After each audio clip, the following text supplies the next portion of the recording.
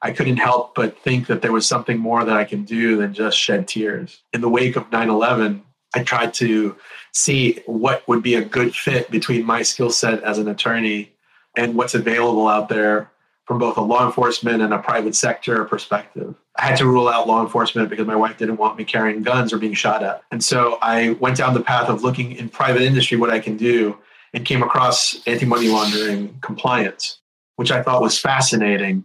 And I said to myself, I need a way for me to be able to get into that so that I can start making a difference. For almost all Americans, 9/11 is the seminal event in the history of our country. For the first time since December 7th, 1941, the U.S. mainland was attacked. 9/11 unleashed forces and changes in America unlike since the 20 years of the Great Depression and World War II. This special 6-part podcast series will look at these changes from the perspective of compliance professionals who were impacted by 9/11 and the changes to their areas of compliance.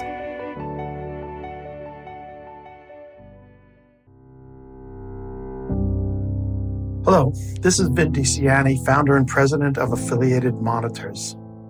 On September 11th, 2001, it was a few years before I started the company. I was still working as an attorney in a Boston law firm. That morning, I was taking a deposition in our conference room at 50 Rose Wharf, which looked out at the Boston Harbor towards Logan Airport. It was around 8:45 a.m. when we looked out at the airport and noticed that all of the air traffic had stopped. Since Logan's a busy airport, it was very strange and disconcerting. Even the usual boat traffic on the harbor had stopped that morning. We then noticed some snipers on the top of the new U.S. courthouse, which we faced. We knew something was wrong then. When we finally started watching the news, reality hit home. I lost my childhood best friend that day, who was killed when a plane hit the second tower. It was such a profoundly sad day that will remain with me forever. I hope you find this special podcast series, moderated by Tom Fox and sponsored by Affiliated Monitors, to cause you to remember that impactful day.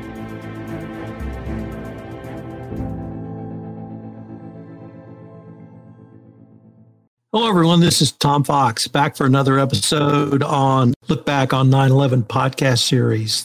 Today I have with me Gabe Hidalgo. Gabe is a managing director at K2 Integrity, and Gabe has one of the most personal stories that I've heard. I've had the privilege to interview Gabe on some other podcasts. And so, Gabe, first of all, thank you for joining me and taking the time to visit with me on this very personal project where I'm commemorating the 20th anniversary of 9/11. Thanks, Tom. I appreciate it. Gabe, what was your profession and what was your job on 9/11? So back 20 years ago on 9/11, I was actually outside counsel for insurance companies. I was working at a firm in Garden City, New York. So my typical routine would be a reverse commute. I was living in Queens at the time, so it would be a reverse commute from Queens to Garden City each and every day. And actually, that morning, I remember getting into my car. It's very vivid to me. And I was driving from my home to the office in Garden City when on the radio, I heard that a small plane had hit the tower. For me, it was a bit odd because it was kind of a clear day. And there was really no weather elements, no fog. It wasn't super cloudy. So for me, that was odd that that had happened. Then I got into the office. And luckily for me, our office was one of the newer offices. And so therefore we had broadband internet, which back then was a big thing. You know, not many people had that. And so we had all installed Yahoo TV on our PCs, and we were able to like follow trends on the news, different news stories. But at the time, Yahoo TV was basically live streaming what was happening at the World Trade Center. And it was approximately, I believe, 2 to 3 minutes after I arrived and turned on Yahoo TV that I saw the second plane hit. At that point, I knew that it wasn't an accident. I'm a voracious reader, so I'd been doing some research on Al-Qaeda in Afghanistan. And I knew that this was kind of a hallmark moment, that this was not an accident. 2 planes hitting the World Trade Center in succession on the same day within minutes of each other was something that was planned. And then, then you heard about what happened at the Pentagon. But in the meantime, you saw smoke pouring out from the 2 buildings, and it really it was like nothing I had ever gone through in my life. Seeing that was crazy. Gabe, you've talked about how much the event personally impacted you. I was wondering if you could describe what you felt at that time and then what that led to in your profession. Sure. So at the time, no one knew it, but my wife and I were pregnant with our first child, probably about a month, maybe 2 months in. My wife worked in Midtown. Being on Long Island, I was very far away from the city. There was all this commotion and talk about how there's so many planes in the air, how many of those planes are also weapons to be used similarly to what happened at the World Trade Center. There was talk about how the Pentagon had just been hit. There was talk about how there were other planes in the area. No one knew if Congress was a target. There were other buildings in New York that were going to be targets.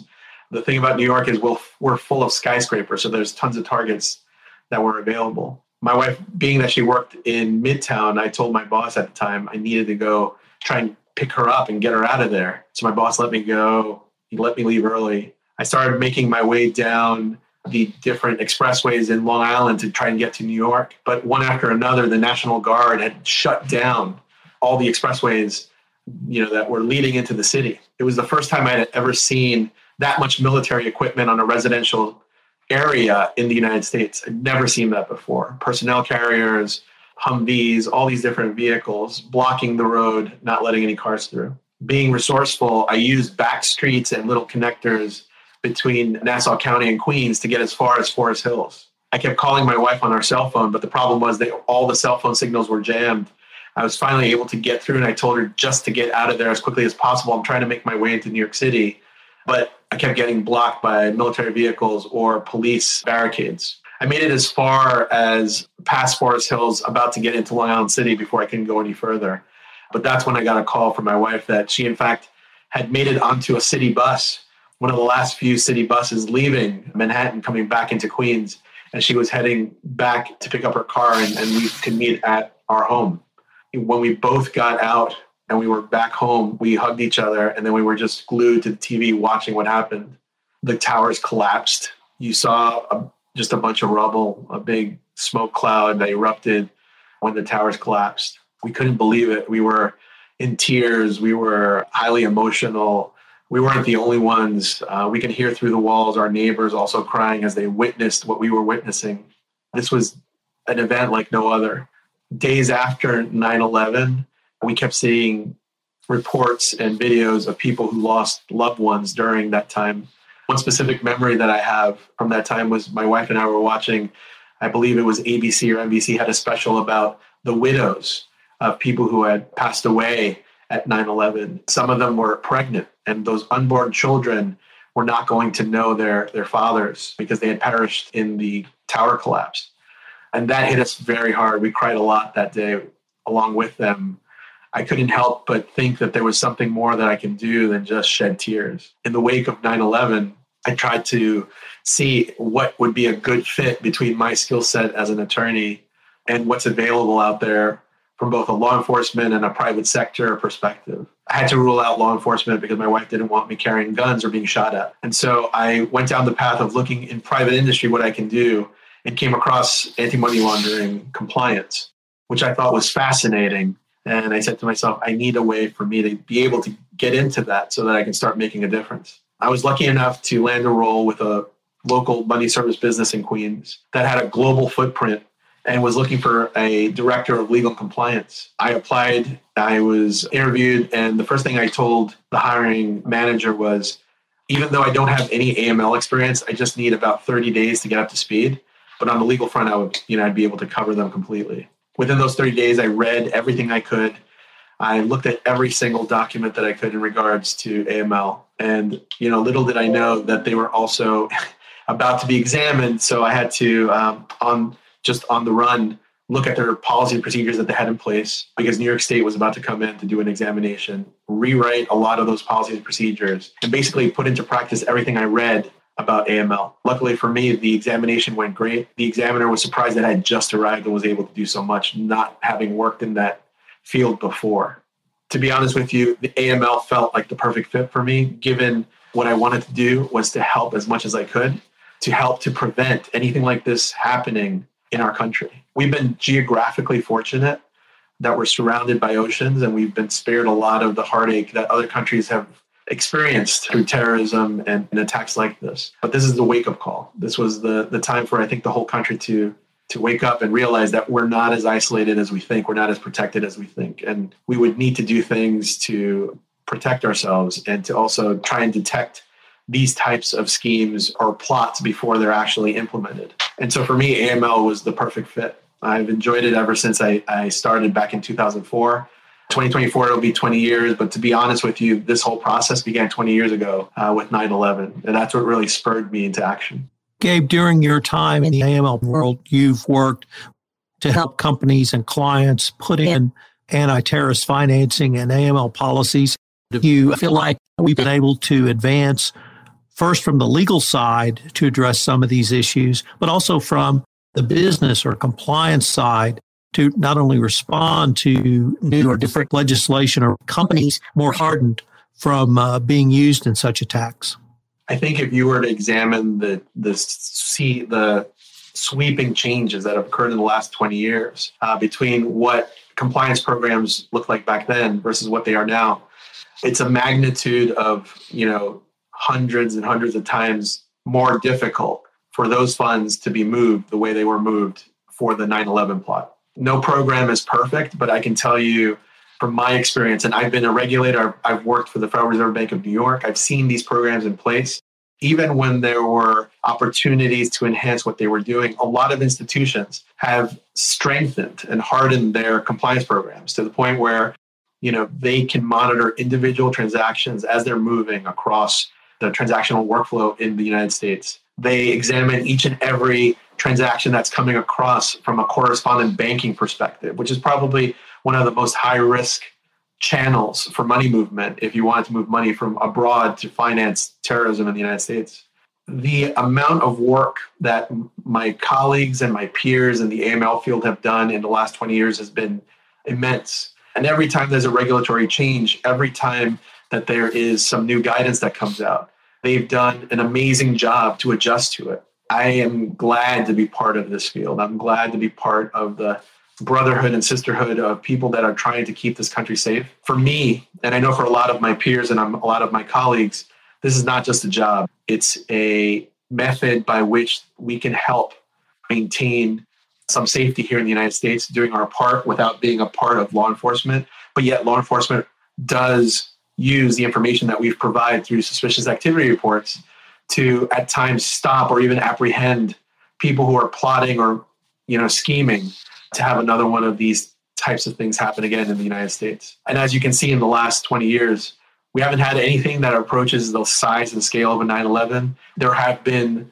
plots similar, but there's not been something like a 9/11 that's happened. However, that doesn't mean that we can be complacent. It doesn't mean that we can stop. But yes, I'm very proud of the efforts that my peers and my colleagues have done, as well as the work that law enforcement has done to take that information that we provide and to conduct their investigations to stop any type of plots that we like what we saw with 9/11. Gabe, as we come up with our 20th anniversary of 9/11, I'd like to now ask, what did it mean for America from your perspective?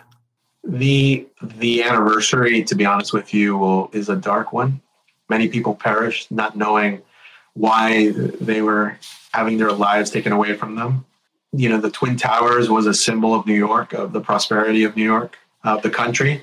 In years prior to 9/11, many a time I had family that came from Ecuador to come visit. We would always take them to the World Trade Center. It was a fascinating place to go back. And my wife and I have gone back to the 9/11 memorial and everything else. It really hits you emotionally, especially if you've lived through that time. You can remember what it was like. What it meant for America was that we were no longer naive enough to think that we were surrounded by these big oceans that would protect us from this type of thing happening here. We needed to take a more proactive approach in the way that we protected our populace, the way we protected our country, and I am happy that law enforcement has done that the intelligence agency have done that, but I'm also very proud of all the work that our peers and colleagues in the AML community, the sanction screening community, and the compliance community overall have done to help further those efforts. But I will tell you that the 20th anniversary this year is a dark moment.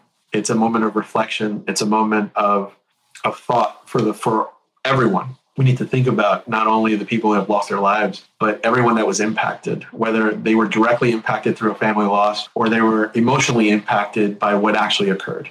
Because I can tell you, we had not had something like that happen in our country to that scale up until that point. And it really affected a lot of people in more ways than we'll ever know. We are at the end of this episode, but I wanted to thank you again for joining me on this Look Back on 9/11 podcast series. Thanks so much again. Thanks, Tom. Hello, everyone. This is Tom Fox, and I'd like to thank you for listening to this first episode of Looking Back at 9/11.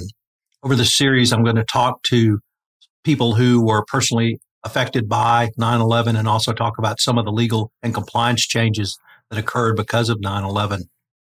One thing I would ask you to always remember is that the United States was attacked on 9/11. We were attacked by a non-state actor, and that non-state actor attacked us in our financial capital in New York and also attacked us in our political capital of Washington, D.C. We went to a war footing, and properly so. In this first episode, I visited with Gabe Hidalgo. I wanted to have Gabe really lead this series off because he had one of the most personal stories about how 9/11 impacted him. He was very open in talking about the tears from both he and his wife for those who lost their lives and loved ones on 9/11. But I was also impressed by Gabe about the decision he made to be a part of the fight against the war on America via his career change. He was an insurance coverage lawyer and moved to become an AML compliance specialist. For the last 20 years, he's been in AML compliance. And Gabriel's really clear about how he wanted to make a personal difference in the war on terror. He wasn't going to strap on a gun. He wasn't going to law enforcement, but there was a way he could contribute personally, and he made that change. I hope that people will remember that whatever war you want to fight, whether it's the war on terrorism, whether it's the war against corruption and bribery, whether it's some other war, that there's a way that you can personally make a difference. And Gabe has certainly made that difference since 9/11. I hope you will join me tomorrow when I have Juan Zarate. Juan had been an anti-terrorism prosecutor at the Department of Justice, and just before 9/11, he moved to the Department of Treasury, and he was part of the team that led the effort to expand Treasury's role in fighting not only money laundering, but also terrorist financing. And he has some very poignant reflections on what 9/11 meant to him on that day, and equally poignant were his remarks on what 9/11 means 20 years later. Thank you for joining me, and I look forward to visiting with you tomorrow. This series was produced by the team at One Stone Creative, proud partner of the Compliance Podcast Network. Listen to more excellent podcasts at compliancepodcastnetwork.net and learn about One Stone Creative at onestonecreative.net.